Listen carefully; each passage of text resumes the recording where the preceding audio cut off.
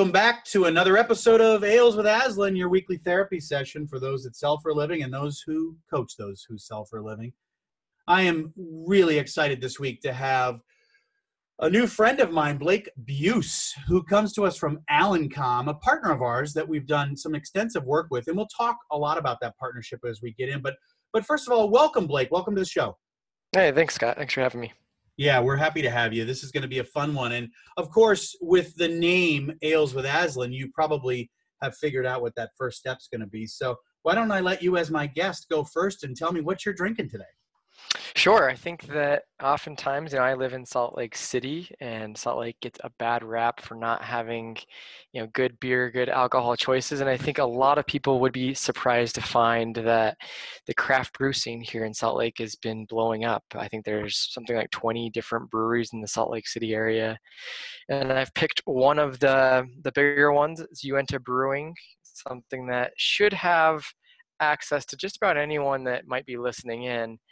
And that they distribute nationally. But I'm having today the Cutthroat Pale Ale. This is what I have in my fridge quite often is a 6-pack of this. Nice.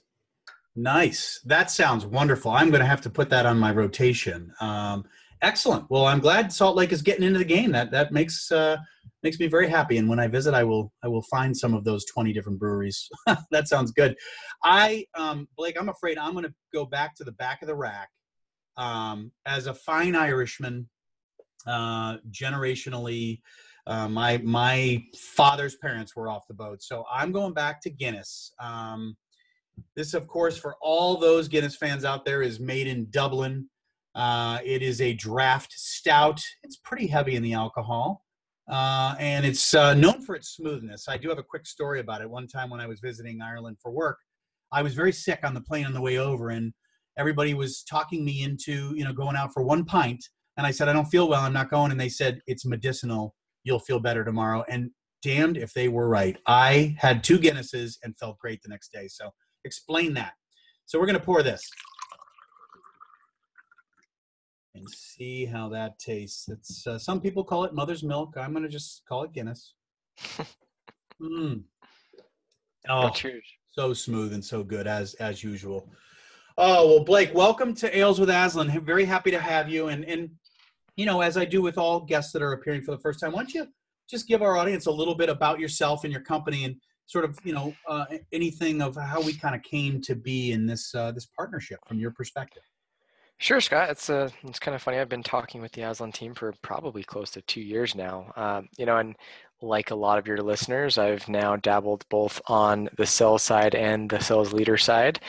So I started here at Alencom as a sales executive, and over the last 18 months have since taken over the team, and I now manage a team of 8 sales execs, and we primarily target Fortune 1000 type companies. So we are more of a B2B type service organization, but there's a lot of similarities in what we and Aslan do, which is why it's been such a great partnership. For the listeners on this call, if you haven't checked out the digital offering that Aslan is rolling out, you need to ask your account person to give you a demo. It's, I think, really cool stuff.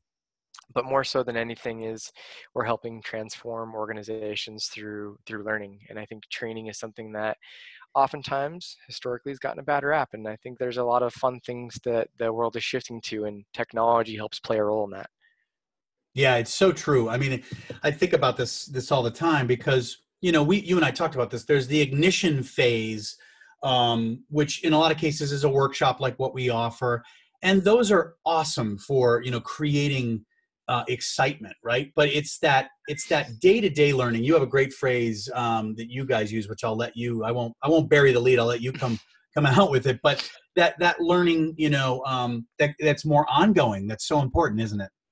Yeah, I mean, oftentimes when I think of training in my corporate life, when I was before here at Alencom, it was that kind of eyes glazing over moment in a lot of the trainings that I participated in. And what we fall into this trap oftentimes, and organizations do this, and I think even I fall into this too, of I'm very tied to my content, and that I feel like I need everyone to know this, and that need to know curriculum is where I think a lot of organizations are falling in the wrong places and spending the wrong amount of investment in the wrong areas. And that no one is going to know everything right away. This need to know where you're forcing everything down someone's throat right away doesn't make sense.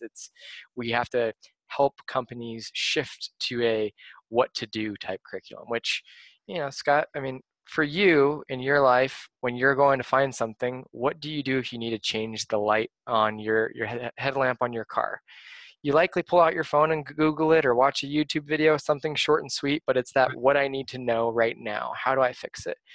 And here at AllenCom, we're really pushing this. How do we integrate training into the flow of work? How do we help people and individuals as learners have access to content at the point of need? And I think that's a big shift in today's economy, in that traditionally it was a lot of workshops. And I'm not saying that those don't have value, because I do. I do think that a blended approach is where most things are moving towards. And that's where, I'm interested to get your opinion on this too, especially as it relates to salespeople. We're all impatient. We've got the attention span of goldfish is what they say these days. So, here we are drinking like fish, but at the same time, are we training people the right way? Yeah, I think you're exactly right. And we talk about this a lot on this show on a week-to-week basis, but it's a question a lot of our customers ask us from time to time, which is, what's the right blend? You get into these large multinational, conglomerates that, and some of whom we serve, every day. They've got, multi-cultures. So you've got, different people that learn, different people, different parts of the world put, more of a priority on learning than others. We've seen other parts of the world that say it's just, we don't spend money on learning over here. Mm-hmm. Where, the U.S. might have a $1,500 to $2,000 a year stipend that they kind of put aside for sales reps to do their continuing education. That might be 10% of that number somewhere else in the world. And so, when a company's doing a big rollout, like with a company like yours or ours, what's the right blend that fits everybody? And we run into that all the time, right? And so I think it's a key thing to realize that I think the blend is the key and operative word there. And I love your term, training in the flow of work, because, while we talk about, the preparation, then the ignition, and then that sort of transformation phases of our content, we recognize that there's no way we can do all of the transformation on our own. We had another partner on a couple weeks ago, or it might have been last week, with SalesLoft, right? They do sales enablement, sales engagement tools. We think that's got to play. That's a part of rep engagement over time. You guys with your, training in the flow of work and this digital learning boom that's going on, that's a key component. So I think you're exactly right. I think my opinion is you need all of it or parts of all of it, don't you? Yeah. And, as let's even as a sales leader, if I'm looking at how do I provide the right information to help train my sales execs on how to go out and procure business, I think it starts with understanding what your need is, and the need being two-part. Is it a macro need, is this something for the first time, it's something new or something complex, or is it a micro need? Do I need to get help now? I need something new, but it's small. Or is this about looking something up, refresh, recall, and following certain steps? I kind of correlate this to, if I need to bake cake, I'm not looking to go find a recipe that's having me practice how to stir a bowl or how to do certain things. I want to get the steps.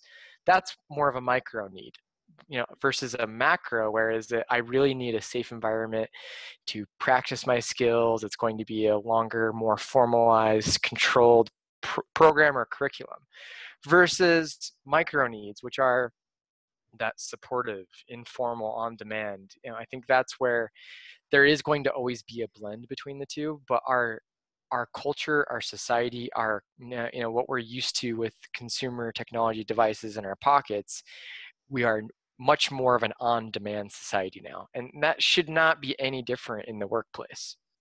Yeah, that makes a lot of sense. Now, I know you guys, you've actually kind of seen life from both sides of the digital and the workshop. You've actually witnessed, as I understand it, you've witnessed our workshops. And I'm a client. Yeah, your client, and you built our digital learning in concert with our with our content folks. So you've done a lot of this. Tell me a little bit about some of the learnings you've seen, maybe in your teams, in terms of concepts they've been able to apply, and some of the learning you've taken from working in our partnership. Sure. I think that's where, having the formalized workshop where, we had Tom come out and go through the other center selling model really helped us. It was a new process. It's complex. It took a lot of things to unpack the principles of it. And that's where I go to that macro and micro again, having a blended approach for the macro side of it, and then allowing us to use the digital pieces as the micro to help support it and apply it in the real world has been a real game changer for us. Just some of the principles overall, and I'm not going to call out all of it, but we look about being, taking a trip to see the other's perspective. Dropping the rope is something we talk about a lot in our team meetings. So taking the concept from that formal macro or that in-person workshop that we had, and using little micro learning sessions in my weekly touch points, my one-on-ones, and the digital learning that we helped create together has really helped my team's performance. And right now I can't say it's completely all tied to the Aslan process, but we're up a fairly substantial percentage on the year, and I think we are having more in-depth trusted conversations, and we are moving up the ladder and becoming that trusted advisor with our clients, and not just a transactional service company that's out there.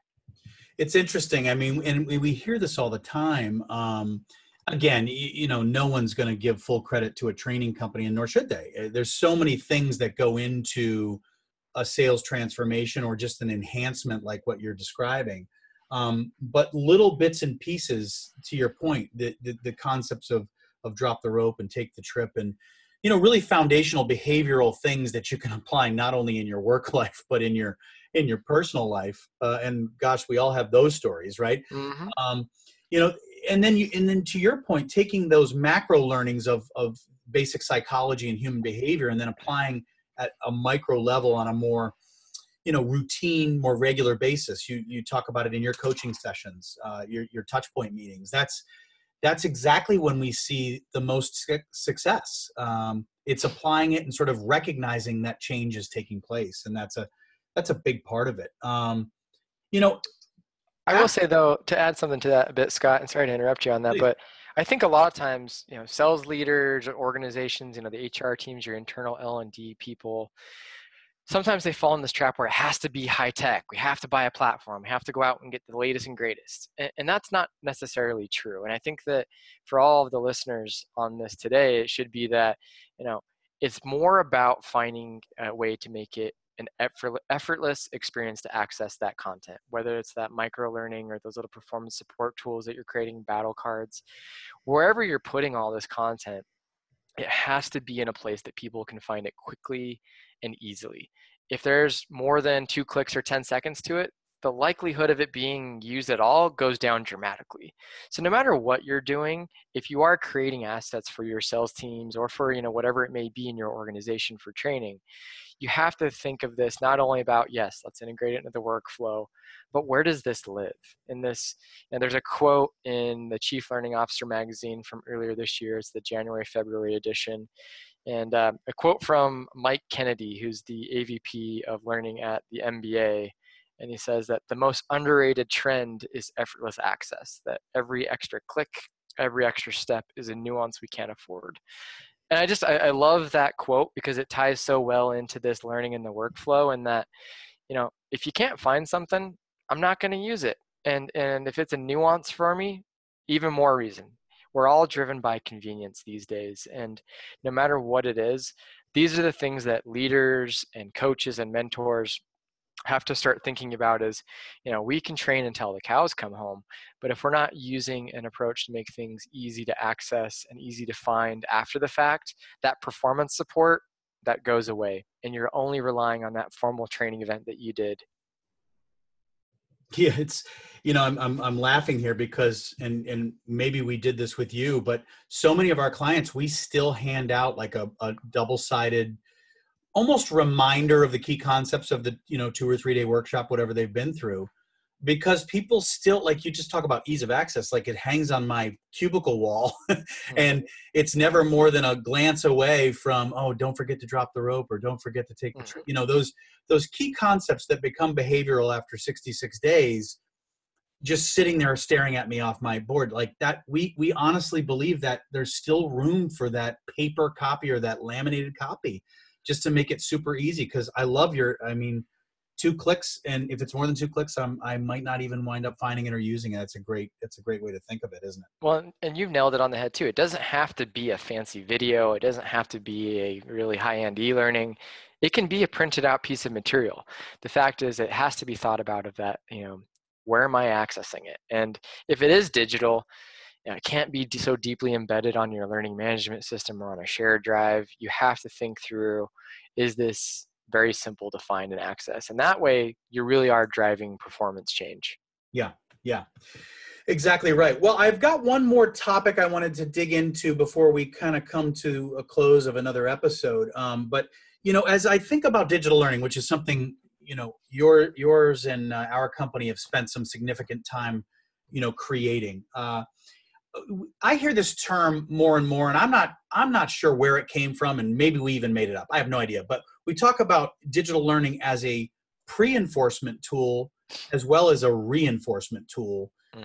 You know, and we use it that way, but we also use it as, you know, a low-cost replacement tool. And so it got me thinking, like, how do you do this a lot more often than we do in terms of you helped us as our, you know, resident expert to build this. What do you see out there in terms of the different utilizations of digital learning relative or in, you know, in contrast to like a workshop type of learning? Yeah, sure. I think so. So workshops, you oftentimes have a mixed bag of individuals coming. Some have experience, some don't. And, you know, what we're looking at today is that our learners are expecting things to be personalized and customized to them. That's just not possible for everyone. So we are looking at what can we do to help individuals that have a variety of different experience levels still have an impactful, engaging experience in that workshop. And what we've been doing is creating pre-work or little upfront diagnostics that can help either, for one, introduce topics, set a baseline of where they are, and help provide a, hey, this really is, you know, helping me. This isn't just a turn on the fire hose and everyone gets the same amount. This is helping me become better at what I'm lacking in. Yep. And so we really are encouraging clients to think about this learning journey. Yes, these events or these formal workshops are still really critical, especially when it comes to building a cohort and those personal relationships. But by creating personalized experiences, you increase the engagement with your learner, which increases the likelihood that they're buying into what you're trying to get them to do. And then to your point, after the fact, what are you doing? Is there little performance support pieces along the way, whether it's little skills checks, little battle cards, or even videos to help show little, you know, things that I need to go back to? What we don't want you to do is have to say, oh, what was that? I need to go look up that one piece on that one product. All right, let me go open up the hour-long e-learning and I had to go sit through this. Like, it's not going to happen. Yes. So that's where it is. Again, it's taking in that effortless experience to make sure we know, you know, what people are as a baseline upfront, helping tailor that workshop based on the feedback received from that pre-work, and then what can we do to help sustain that down the road. And, you know, these journeys or, you know, blended learning experiences are what's really going to drive ongoing change. The one-off, you know, for those that aren't familiar with the training world, there is this 70-20-10 model in that 70% of what you learn is on the job, 20% is from other people, and 10% is from these formal learning events. We're spending almost all of our time on this training in the 10%, that formal learning experience, and then we're ignoring the other 70. And that's what I keep talking about with this micro versus macro, and that the macro is really the 10%. And everything else we're leaving to chance. And as a sales leader, you need to think about that. Like, are you leaving everything else to chance with that informal or on-the-job component of the training? Yeah. No, I think you nailed it. I think, and we agree. I mean, we are a big part. We think of that ignition phase, but we recognize there's so much in what we just call the transformation phase, where you've armed your coaches to sort of be on the lookout for those behaviors, and then obviously making the investments we have in this digital learning in concert with AlanCom to make sure we have those reinforcement tools, pre-enforcement tools, and those ways to, I love your word, effortlessly get back to the learning that's so important to keep us moving in the right direction. So, wow, I cannot believe how quickly this has flown by, but I would be remiss if I didn't say, how can people, Blake, how can they learn more about your company? And I'm sure you got a website and some of that kind of stuff. Yeah, and thank you for that, Scott. So if anyone wants to find me, I'm available on LinkedIn. Blake, Blakebeus is my last name. You can find me on LinkedIn. For anyone that's interested in seeing what AlanCom does, we've been around for 40 years, so we've got a lot of stories to tell, and I appreciate you giving me a chance to share some of them today. Yeah. But you can look us up at alancom.com. That's ALLENCOMM.com. There's a lot of cool stuff that we do, and would be happy to talk with anyone that's interested. And it has been a joy having you on the show. Hopefully you had as much fun as I did on another episode of Ales with Aslan. Thanks everyone for listening. We'll see you in another week. Enjoy the beer.